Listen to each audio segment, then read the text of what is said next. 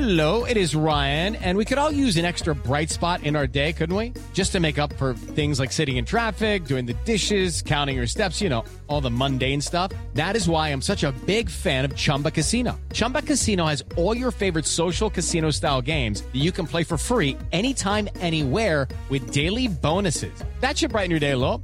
Actually, a lot. So sign up now at ChumbaCasino.com. That's ChumbaCasino.com. No purchase necessary. VGW Group. Void where prohibited by law. See terms and conditions. 18+. Hello, it is Ryan, and I was on a flight the other day playing one of my favorite social spin slot games on ChumbaCasino.com. I looked over the person sitting next to me, and you know what they were doing? They were also playing Chumba Casino. Coincidence? I think not. Everybody's loving having fun with it. Chumba Casino is home to hundreds of casino-style games that you can play for free anytime, anywhere, even at 30,000 feet. So sign up now at ChumbaCasino.com to claim your free welcome bonus. That's ChumbaCasino.com and live the Chumba life. No purchase necessary. VGW Group. Void where prohibited by law. See terms and conditions. 18+. With the Lucky Land Slots, you can get lucky just about anywhere. This is your captain speaking. We've got clear runway and the weather's fine, but we're just going to circle up here a while and get lucky. No, nothing like that. It's just these cash prizes add up quick. So I suggest you sit back, keep your tray table upright, and start getting lucky. Play for free at LuckyLandSlots.com. Are you feeling lucky? No purchase necessary. Void where prohibited by law. 18+ terms and conditions apply. See website for details. Do you have a spring birthday coming up? Let's make it epic with Big Air Trampoline Park inside Fieldhouse USA at the Polaris Mall. Get 5 extra jumpers for free with the spring birthday special when you book a 60, 90, or 120-minute birthday party online. And don't forget, all Big Air parties include all attractions, a personal party host, and more. Make it the best birthday party ever and don't blow your budget. Book your party now at BigAirUSA.com/Columbus. Big Air Trampoline Park inside Fieldhouse USA at the Polaris Mall. Ain't a damn thing pretty unless you're talking about the bridge and seaport. Even from the seats in the upper decks, you can see the seashore. Tailgate function with the carne asada. Just walk from the tribal building for the Padres. I'm on it. Yeah, cause for the 619, we'll knock you down. Anything for the Brown, put it on the town. Started back rocking the Brown. Ever since we've been knocking them down. Baby said she wanna go to the game. Taught her how to say Padre gang. Good day, everybody. Welcome to episode 247 of the Talking Friars podcast and YouTube show. I'm your host, Ben Fadden. The Padres have moved on to the division series to face the Los Angeles Dodgers starting on Tuesday. And we got diehard Mets fan here with us, Evan Roberts, WFAN. I went to college my first year in New York, and this guy knows his stuff. And I can tell you, he's pretty pissed off today. Before we started recording, he already told me to get the smile off of my face. I guess we're going to talk about it in this episode. It's going to be talking about, obviously, Padres Mets and just reacting to this series. And I guess my first question, thank you, Evan, for joining. He was on the show last season. Just your overall thoughts on what happened over the weekend. I mean, the Mets come in as the favorites. You have all the experts, 27 of the 31 ESPN experts picking the Mets, all of the SNY guys picking the Mets, and Max Scherzer sucks on Friday. I mean, that's what happened. Yep. DeGrom, he pitched good, but then yesterday, I think the national audience got to see who Joe Musgrove was and got to see that the Padres do have depth all around their team. Just your thoughts first off on the weekend. For me, I wasn't stunned because the playoffs started last week. The Mets were in this battle with the Braves for the NL East. They led 95% of the season, and they went into a series a week ago against Atlanta needing to win once. Essentially, if they won one game against the Braves, they were in the driver's seat to win the NL East and never be in this series. Never even deal with the Padres. Go right to the divisional series with our feet up. And they choked in Atlanta. All of them. Scherzer wasn't good. DeGrom was average. Bassett wasn't good, and they couldn't get a big hit. And that deeply concerned me because that was their first taste of playoff baseball in my mind, and they came up small. And so that fear was in my head of that could happen again. And I have respect for the Padres. I know you guys have, I guess, underachieved based on the expectations, but this is a talented team. I never took that for granted at all. Juan Soto puts the fear of God in me. Now, he didn't really kill him that much until the end, but yeah, I mean, the Padres are a good team. They were one of those teams that I looked at and said, I'd rather not play them. But the Mets collapsed. And that's not, I don't say that as a knock on the Padres. I know the Padres played well in this series. They deserve a lot of credit. But I look at the 3 against Atlanta, the 3 against the Padres. I see a team that lost 5 out of 6, whose starting pitching was mostly mediocre, and an offense that went completely limp. So the feeling in New York and the feeling I have, without any disrespect to the Padres, is that the Mets collapsed. Yeah, I mean, this kind of feels like to me like the last year's Padres, but this just happened later for the Mets. Like, I'm not saying the Padres had this big division lead last year or anything, but the Padres collapsed at the end of last season. They didn't have the pitching. Their offense just wasn't scoring runs. Now the Mets, they did have the names, that you would think that they have the pitching, but Max Scherzer, I mean, we could talk about his Friday night performance. He did not show up. He looked like a minor league pitcher out there. Giving up 7 runs, that's inexcusable when you're getting paid $40 million a year by this Mets team. And what's crazy about Max is that when he pitched this year, and he missed a bunch of time with the oblique, but when he pitched, he actually pitched to the lowest ERA in his major league career. We're talking about a Hall of Famer, but his last 2 starts, the game against Atlanta last Saturday, and then obviously game 1 of this series, he came up incredibly small. And I know there are whispers, well, he's hurt, the oblique is still bothering him. Nobody wants to hear that. I'm sorry. Whether it's true or not, it doesn't matter. Like, you're here for these moments. And the tone of this series was set, I think, by 2 things. Number 1, Josh Bell hitting that 2-run home run off Max. But number 2, the Mets had a chance in the bottom of the first inning. Pete Alonso's first pitch from Yu Darvish off the bat, I thought for a split second was going to just rock Citi Field to its core and be a 3-run home run. And the Mets' failures to score in the first, Scherzer's putting them behind the 8 ball right out of the gate, it set the tone for this whole series. Did you think that this Padres pitching staff was as mediocre as it felt like the national media was making it seem like? I don't know if you saw the MLB.com list of them being ranked last. It's like they weren't giving the Padres their respect going in. I know the Mets, they had respect for the Padres, but nationally they didn't. The national media is a bunch of idiots. I'm sorry.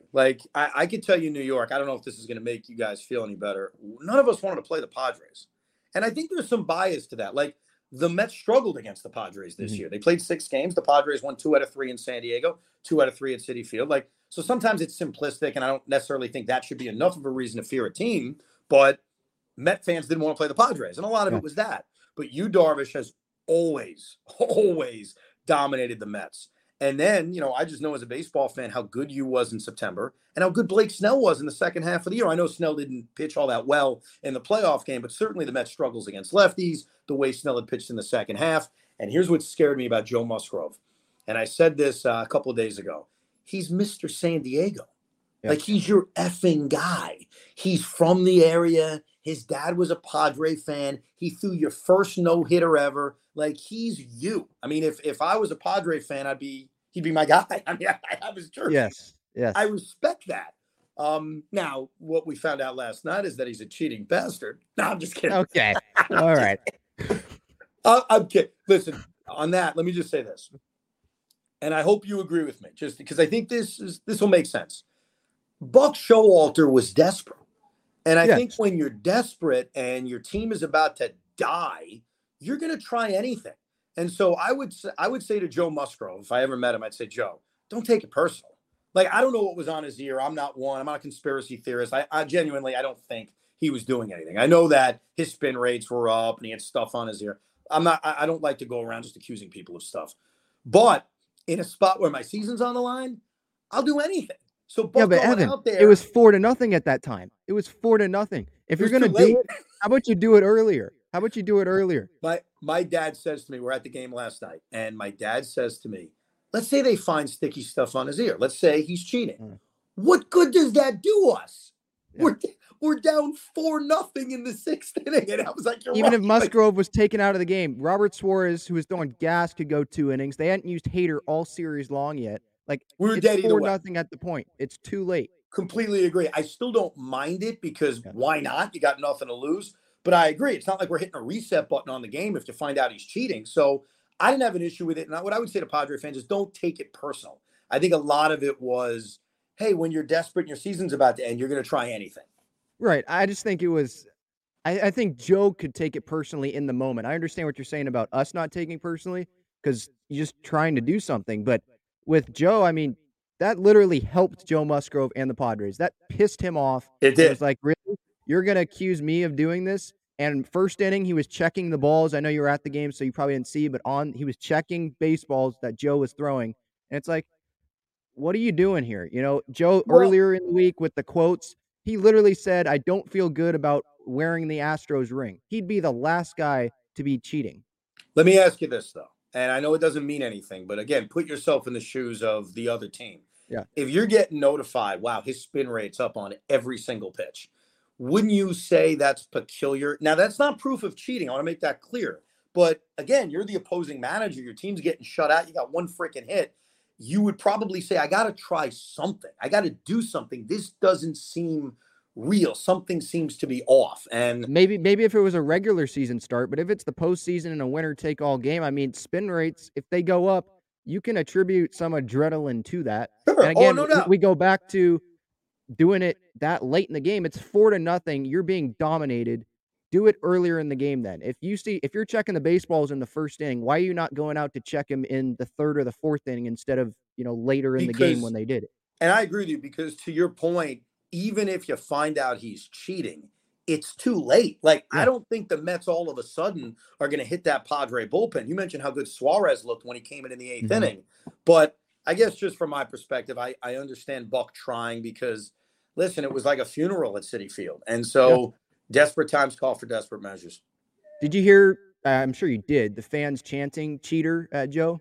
Yes. Yeah. And look, again, this fan base last night at Citi Field was dead. It was like a funeral. Early on in that game, the crowd kind of knew the writing on the wall. So anything that provided juice, I was in favor of. Like Lindor fouled the ball. I think it was off his knee and he looked hurt. And Lindor staying in the game fired up the crowd. Like anything that was going to fire up the crowd, I'm okay with. Look, is Joe Musgrove a cheater? No. I mean, they didn't catch him with anything.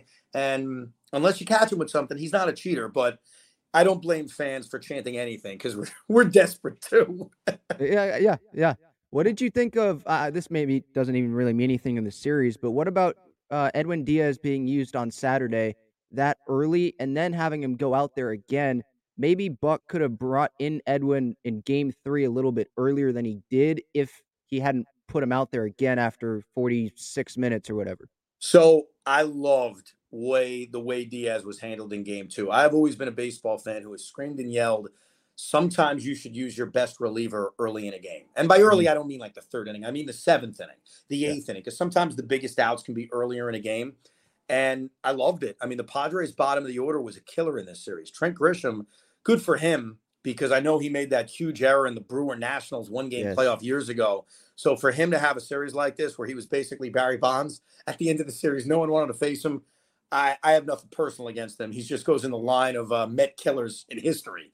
But I think that Buck in a Game 2 with the season on the line needed to shut the door. And he knew the top of the order was coming up. He knew he had Diaz to potentially get 6 outs. I had no problem with it. It's something I've always dreamt a manager should do. Sometimes the biggest outs are early. I do agree, though. You did say something. In Game 3, though, I would have used him earlier because I think the game was spiraling early. Now, it turned out not to matter. They couldn't score any runs. But I do agree. I would have used Diaz a little bit earlier in Game 3. But I got to tell you, and I don't know if I'm the majority in this, I love the way Buck used him in Game 2 because, again, desperate times call for desperate measures. He's your best reliever. And Buck has certainly learned from his past in Baltimore, you can't leave your best reliever in that bullpen. You have to use that bullet to try to help you win a game. And it did help them win Game 2.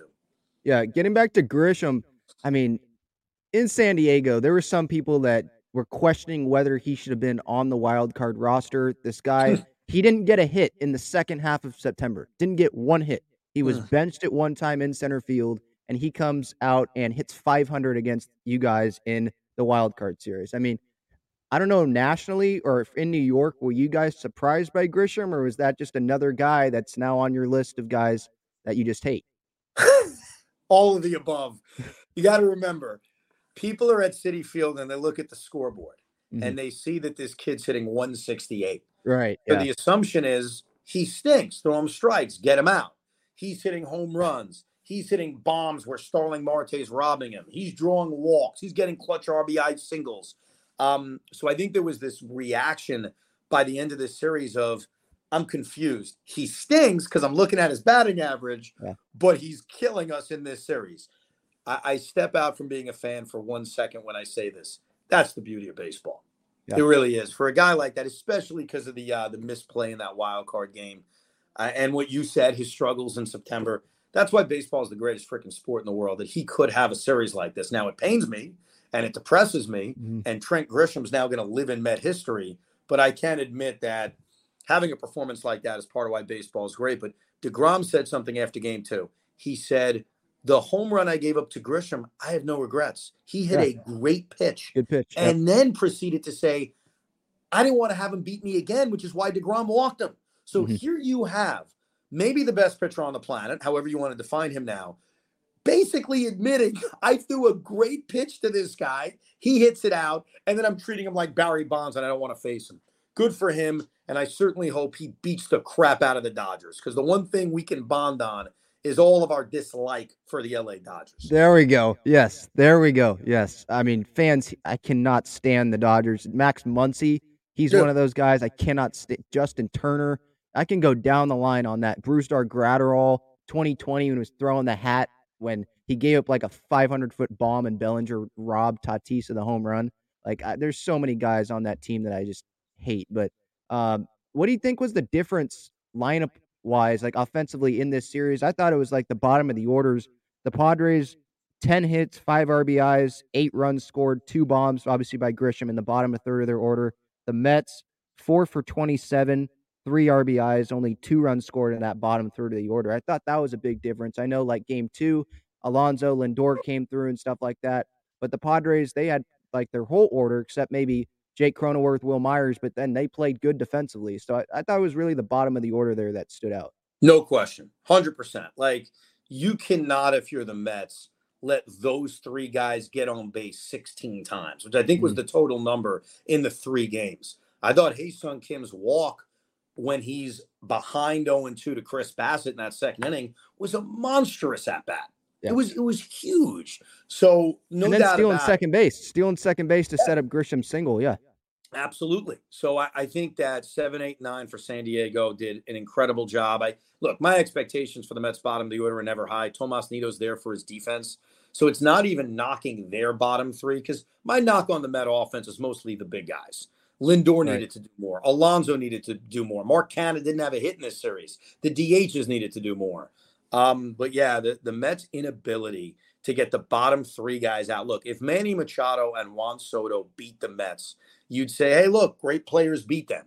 Now, while both guys had their moments, Machado hit the laser beam home run. The game was out of reach anyway. Soto had the 2-run single that put the game out of reach in game 3. But ultimately, those 2 guys weren't the guys that killed the Mets. It was the bottom 3 guys, and that's tough to live with. Yeah. What do you like about this Padres team? I mean, you've seen pretty much, you'd probably say everything. What do you like about it that makes you think they can go beat the Dodgers in this NLDS? The rotation. I mean, that's why it's crazy that MLB didn't really respect it. I mean, Yu Darvish, people have this weird feeling about Yu Darvish that he's not a big-time pitcher because he was so bad in the 2017 World Series. And he was. No one's going to deny that. He was awful. But you look at his other postseason starts, he's actually been a real solid postseason pitcher. And we know how well he's pitched in September, now October. So I think when you look at Darvish and Snell and Musgrove, that is a very good top 3. Hader's a wild card because I know he's pitched a lot better recently, but there's always that moment of implosion that could happen. And the other thing that makes you dangerous is you've got 2 superstars. And Juan Soto showed as a teenager the difference he can make carrying an offense in 2019 with Washington. The Padres are a dangerous team. And look, I can speak for most Met fans when I tell you this. Between the Atlanta Braves, the Philadelphia Phillies, and the LA Dodgers, we are rooting for you. And it's not even close. So as much as we may be bitter about this 3-game series, I mean, you kid the Phillies, the Braves, and the Dodgers? If you could pick 3 teams to hate, those are the teams. So yeah, the Padres are definitely it. So do me a favor and do New York a favor. Can you win the freaking NL pennant, please? Could you do that? I freaking hope so. This team has not made the World Series since 1998. I sure hope we can. And you let me down in 1998 because the Yankees, that's true. Met fans don't want to see the Yankees win, and you had them beaten game one. I thought Tino struck out on that 2-2 pitch that was called a ball. Don't get me started. So you let me down in 98. Can you get the job done in 2022? That'd be appreciated. Yeah. Last one here about the Mets. I mean, where do they go from here? It feels like they have a lot of free agents. Obviously, the conversation for you guys, probably a lot of it's Jacob deGrom. But I feel like Steve Cohen, you kind of have to pay him because, okay, if you lose him, then your rotation's probably not in a good shape. And then you have Max Scherzer paying him $40+ million a year for, I think, the next 2 years. I mean, what's your next steps here for the Mets? It starts with Brandon Nimmo, Edwin Diaz, Jacob deGrom. They're all free agents. How do you handle all three? I think the Mets are in a spot where you're right. They've got to pay Jake. They have to pay Edwin Diaz. I like Brandon Nimmo. He's a replaceable player. I mean, you can replace Brandon Nimmo. You can't replace Jacob deGrom. You can't replace Edwin Diaz. I think that needs to be the priority. And then how far is Steve Cohen willing to go in spending? I mean, is he willing to have a $350 million payroll? Like, are they going to go make a run at Aaron Judge or Trey Turner or guys like that? Because clearly they could use another bat. And we saw offense was one of their biggest issues. They do have a lot of prospects coming up that can be big factors next year. Francisco Alvarez, Brett Beatty, who got hurt, unfortunately, Mark Vientos, who wasn't on the postseason roster. So they do have young bats that can contribute. But to me, the priority is Jacob deGrom because also, he's my guy. And I think for a lot of Met fans, he's our guy. He's homegrown. We didn't sign him as a free agent. We didn't trade for him. We drafted him. We developed him.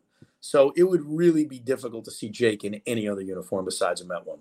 Yeah, just putting this in perspective for Padres fans, this would be like if the Padres didn't bring back Joe Musgrove and they didn't sign him to that extension like they did. If the Mets don't bring back Jacob deGrom, I mean, guys like Evan, they're going to be pretty pissed off, I would think. Yeah. Talking about pissed off. I think that's going to be the reaction today on Carton and Roberts with the callers and stuff today, huh? Yeah, it's a lot of angry, disappointed fans. It's a mix of anger and disappointment that the season ended this way. And a lot of it is going to be, we shouldn't have been in this series. Like, this series should have featured the Braves against the Padres. It shouldn't have been us because they led the division for 95% of the year. And if they were able to win one game in Atlanta, it's a completely different story. And I think that's where the disappointment really begins. Do you think Craig's going to get on you a little bit these next couple of weeks? I mean, with the Yankees, they get the Guardians. I think they can win that series. I mean, we never know, but I think they can win that series. I think he's going to be able to say that the Yankees are in the postseason a couple weeks here longer than your team. Listen, we have that dynamic here in New York where we've got multiple teams, so we don't all rally behind one team. And so the Yankee fans are going to have their fun. They should. Now, I got to be careful. If you're the Yankees, you got to win. You get knocked out in 5 days. What the hell did you do? You got to make fun of the Met fans? But yeah, that's what our city's about. It's about busting each other's balls, and we just have to live with it. Guardians in 4. All right. Thank you so much, Evan. This has been episode 247, Talking Friars podcast and YouTube show, brought to you by Gaglione Bros, famous cheesesteaks and garlic fries. You can get them at Petco Park when the Padres play the Dodgers on Friday in the NLDS. Again, Evan, thank you so much for coming on. Thank you. Good luck. Beat the Dodgers. That's right. Go Padres. See you, everybody.